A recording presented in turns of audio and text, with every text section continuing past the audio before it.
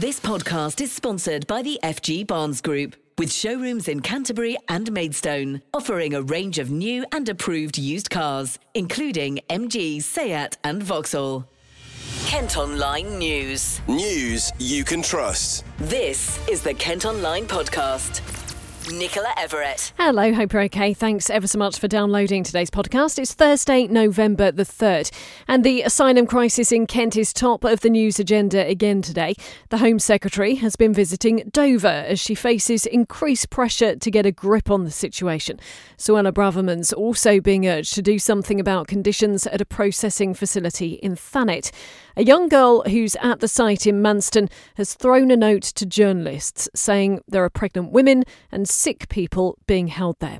Concerns were raised last week about overcrowding, and that has led to hundreds of people being relocated. But Caroline Noakes, who's chair of the Women and Equalities Select Committee and also a former immigration minister, is still deeply worried. Well, there's a wide range of concerns. I think first and foremost about the conditions that families are being held in, whether there is any lawful basis for children to be detained there and what basis the government thinks it's doing that on. But I think I want pragmatic solutions. I want to see what the path forward is. So we're asking how the government intends to reduce numbers at Manston, clear the backlog, what they're doing with the pilot that's working in Leeds to speed up the whole process. And I think that's the imperative. People want to see proactive solutions being brought forward. I would be very clear as a former immigration minister is that there's no legal basis to detain people for that length of time. And therefore, the government needs to come forward very quickly with plans on how they're going to stop that, or they will run the risk of legal challenges, and you will see people who have no legal basis to be here, no reasonable expectation that they would even be granted asylum because they've come from safe third countries like Albania, and we will see a situation where they may well be entitled to compensation from the taxpayer for what has happened. It makes me feel absolutely appalled that we are leaving vulnerable people, men, women and children in mass accommodation. So no separation of children from unknown male adults. That's horrific in itself. We have no evidence that there are any proper, rigorous safeguarding measures being put in place. We know that not a single person at Manston has been judged to be vulnerable under the adults at risk policy. Well, that seems to me wholly unfeasible. We know there are disabled people there. We know there are children there. We know there are people who have fled war-torn areas who will be suffering trauma. So I'm appalled that this has happened and the government needs to get a grip. Now, the site in Manston is designed to hold up to 1,600 people. Earlier this week, it was suggested the number actually there was 4,000. Legal action is now being brought against the Home Office over those conditions. Immigration Minister Robert Jenrick spoke about that last night. That's not unusual. This is a highly litigious area of policy. But of course, as the minister responsible, I want to ensure that everything that we do is conducted appropriately and within the law. And so in the week that I've been in post, I have tried to work night and day to ensure that the Manston site is not just legally compliant, but is a humane and compassionate place where we welcome those migrants, treat them appropriately, and then they leave quickly to alternative accommodation. And I'm very pleased to say this evening that that's exactly the path that we're on. The number of people at Manston has fallen very substantially since the weekend when we became aware of the specific issues and got involved so directly. And I think we're on a path now whereby within a matter of days, assuming we don't see very large numbers of further migrants arriving across the Channel, I don't think that's going to happen because we have good forecasts of the weather and the other intelligence that we have from northern France. So I expect that Manston will be returned to a well-functioning and certainly legally compliant site very rapidly. We've been working extremely closely together and we've procured more hotels, we have extra support, we've got brilliant officers from Border Force supported by contractors and members of the armed forces, and we're processing the migrants who are in the camp very quickly. When I visited the camp on Sunday, I thought conditions were poor and they needed to change rapidly. And that's why were that's they exactly poor? Well, mainly because of the number of people who are there. Remember, this facility was functioning acceptably just a matter of weeks ago. What's changed is that we've had a very large number of individuals cross the Channel in small boats.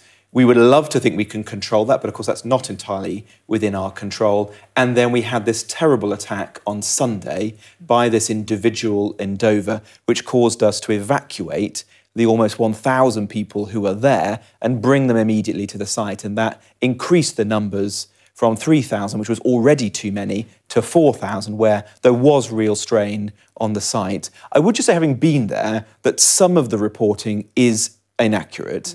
There were suggestions that there have been diseases like diphtheria running wild in the facility. That's not correct. To the best of my knowledge, there have been 4 cases out of thousands of individuals.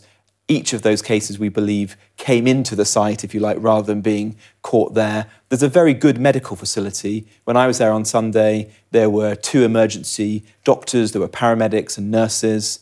Everybody is clothed, they're fed, they're supported whilst they're there, just as you'd expect. We have values as a country. Just because somebody's chosen to come as a migrant, we don't want them to come in this way in small boats. But when they're here, we'll treat them appropriately. And that's exactly what we are doing and what we want to get to in the coming days. There have also been some reports today that people being moved out of Manston have just been left stranded at a railway station in London.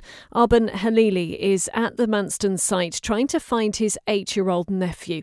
He claims conditions there are bleak. If something happened, emergency there, if you call 999, it doesn't matter where you are, yeah? The help, they will arrive there in 3 minutes. But this is no help, this is disaster.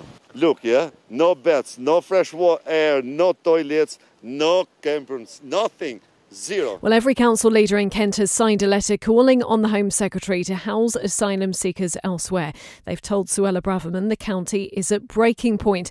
Authorities are also looking after almost 500 unaccompanied asylum seeker children. It's also emerged today a convicted murderer from Albania was among those sent to the overcrowded Manston processing centre in the past month. 31-year-old Mariglen Shashari crossed the channel in a small boat in October and told authorities about previous offences he'd committed in Greece. He's now appeared at Folkestone Magistrates Court and admitted arriving in the UK without valid entry clearance. He's been sentenced to 60 days in prison. KentOnline News. Other top stories for you today. A man in prison for killing 2 women in Tunbridge Wells in the 80s has admitted further offences. David Fuller has pleaded guilty to 16 charges relating to the abuse of 23 women's bodies in hospital mortuaries in the county. The 69-year-old from East Sussex carried out the crimes between 2007 and 2020. A Chatham mum who smoked cannabis before driving children to McDonald's has been banned from getting behind the wheel for 6 months. Staff at the drive-thru in Gillingham called police after Tracy Letchford pulled up in a Ford Fiesta in April. The 42-year-old from Southill Road was also found not to have a valid licence or insurance.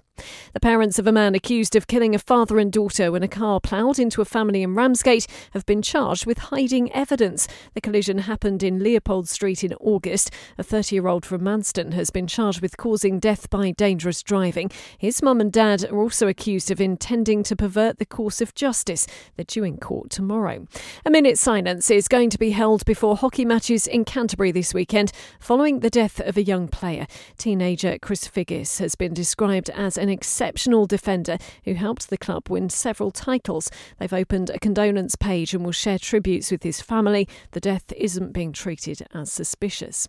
Now, a mum from Deal has told the KentOnline Podcast that an attack on her 10-year-old son has left him not wanting to go out.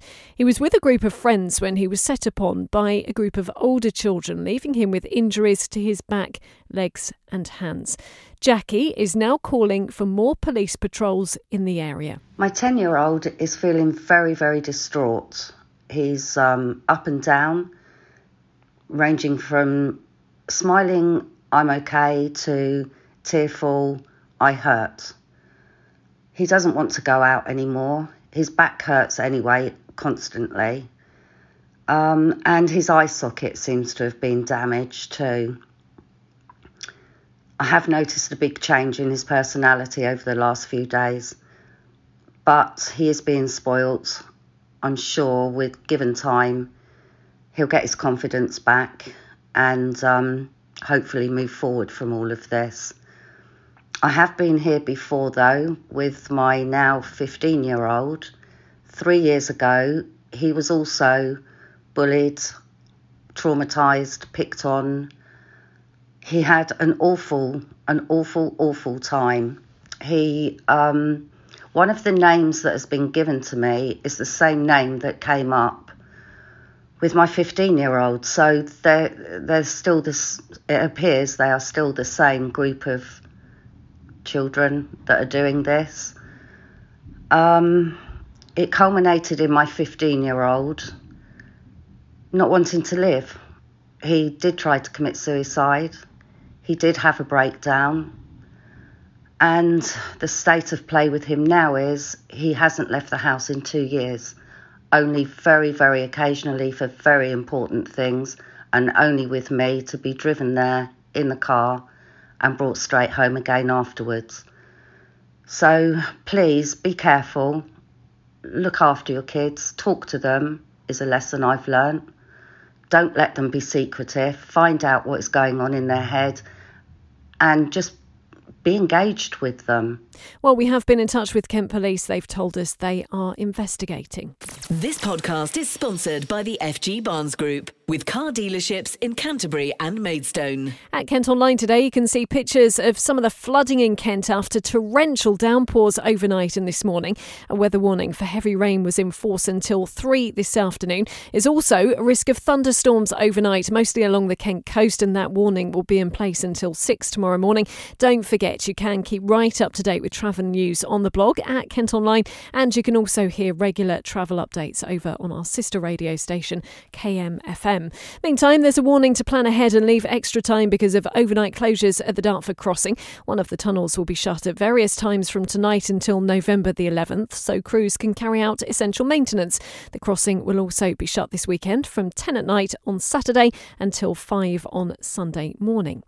Recycling targets are not being met across the county, even by those who set them. A recent assessment shows Kent County Council is recycling only 44% of what was collected at household waste recycling centres and in bin collections. This falls below their own target of 50%. Now, an NHS exercise educator from Ramsgate who underwent surgery to remove a brain tumour has woken up craving her first ever McDonald's. This is an incredible story on the website today. 60-year-old Belle Gray had only ever eaten healthy snacks and chose chicken nuggets as her first meal out of hospital. She said they were absolutely lovely, but she's now trying to balance out her newfound love for junk food with a healthier diet. Staying with food, and the boss of the National Fruit Show, which has been taking place at the Kent Showground near Maidstone, is asking supermarkets to buy British instead of packing their shelves with imported products. Executive Chair of the event, Sarah Culcutt, says urgent action is needed as financial pressures on local growers increase with the cost of living crisis. And she says the quality of British fruit this season is high, but, like most of us, the industry is struggling. Exactly the same as for every other business and every household in the UK, it's cost. So the cost of every single element about producing food has increased. That's why the cost of food needs to go up. So from labour, because we're chronically short of labour, because we don't have a restricted permit scheme, to the cost of the diesel to put in a tractor, to the fertiliser needed to help grow the crop, the cost of bringing a tree to grow in the UK over, it's all increased 25% and sometimes more in other categories. Packaging, so cardboard boxes sitting at 40% more expensive than they were 2 years ago. And it's a real crisis because growers are finding they just cannot make money from their crop. Honestly, it is not about having a go at supermarkets. It's about the imbalance between wages and how wages have not increased exponentially with the cost of living. So we have a challenge now that a healthy diet is becoming a more unaffordable one if your income hasn't gone up. So I do not want to have a go at a particular retailer. This is very much about the cost of producing everything and the cost of operating a business in the UK has increased, and unfortunately producing food is no different. We want orchards. Environmentally we need orchards. Our countryside is developed and created around orchards. We have been the heart of the industry. Still 65% of all the apples and pears grown in the UK are grown in our county. So anybody who lives in Kent, why are they eating any fruit that comes from anywhere else, particularly at this time of year? You can go into your corner shop, your farm shop, your local retailer, and you should find British apples and pears. They will have come straight from the tree onto that shelf this time of year, the greatest choice of varieties. So if you're always sitting, watching this, eating something that isn't British, next time you go shopping, pick up something with Union Jack. KentOnline reports. Resettled refugees who've started a new life in Kent have graduated from a ceremony in London. The cohort, mostly from Afghanistan, Syria and Ukraine, have taken part in programmes run by the International Rescue Committee, which helps them rebuild their lives in the UK. Now they're graduating from courses such as cultural orientation, job readiness and peer mentoring. Emoji Igiraniza is the UK head of programmes and has been speaking to our reporter Kate Faulkner. It's a wide range of people in terms of age. So we have those who are young in their 20s, but also we have those who are old, more than 50 years old, who do participate in these trainings. So anyone who is 18 and over is welcome to join our programs. These are very intensive trainings. It requires commitment of refugees for more than 5 weeks. Some are 6 weeks, others are 8 weeks, others are 10 weeks. So that's why after that, we do a graduation to really celebrate their achievement. And people come from different countries. We have graduates who were from Ukraine, the Ukrainians, refugees. And also we have people from Afghanistan, from Syria, Sudan. Previously, we had people from Iraq.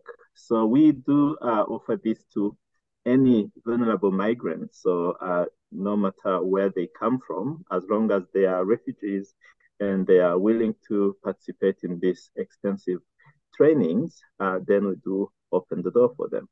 It's really a refugee-centered service where they are the ones designing the programs, because before we design these programs, we go to them and say, how do you think about this? They are involved in that whole planning of the program, and then they take part on it, and then they feedback on it. It's a continuous revisions and working together with refugees. We call it a refugee-centered program. Therefore, it's their own, it's there for them, and that's why they really like to join this program. A gravely ill dog that was found wandering the streets of Sheerness is now ready to be adopted. The American bully weighed just half of what she should have done when she was discovered in the summer. Sadly, she will still go blind, though, after suffering head trauma which damaged her eyes. But vets are hoping she will be able to find her forever home. And a Kent artist has created this year's Christmas stamps, which feature a silhouette of the late Queen for the last time. Katie Ponder's come up with 6 designs telling the nativity story. And just a date for your diary, the last posting day for first class ahead of the big day itself will be December the 21st. KentOnline Sport. Several Kent gymnasts have booked their place at the 2024 Olympics in Paris. The GB men's team finished third at the World Championships in Liverpool last night. Courtney Tulloch, who used to train in Maidstone, inspired them to fight back from 8th position at one point with an incredible performance on the rings. James Hall, who's also from Maidstone, and Gravesend's Gianni Regini Moran were also part of the team. Huge congratulations to them. And Dartford sprinter Adam Jamili has missed out on the top level of funding from UK athletics. The 29-year-old was knocked out in the heats of the World Championships over the summer and failed to make the final at the Commonwealth Games. He'll be kept on as part of the relay squad, but there's better news for Canterbury's Matthew Stonier, who's joining the Olympic world-class programme after impressive results in the 1500 metres. Well, that's all from us for today. Thanks ever so much for listening. Don't forget you can follow us on Facebook, Twitter, Instagram and TikTok. You can also sign up to the briefing to get a daily update of the top stories direct to your email each morning. Just head to kentonline.co.uk. And whilst you're on the site today, you can read our latest Eat My Words food review. We'll be back with the podcast tomorrow. News you can trust. This is the KentOnline Podcast. This podcast is sponsored by the FG Barnes Group, with showrooms in Canterbury and Maidstone, offering a range of new and approved used cars, including MG, Seat and Vauxhall.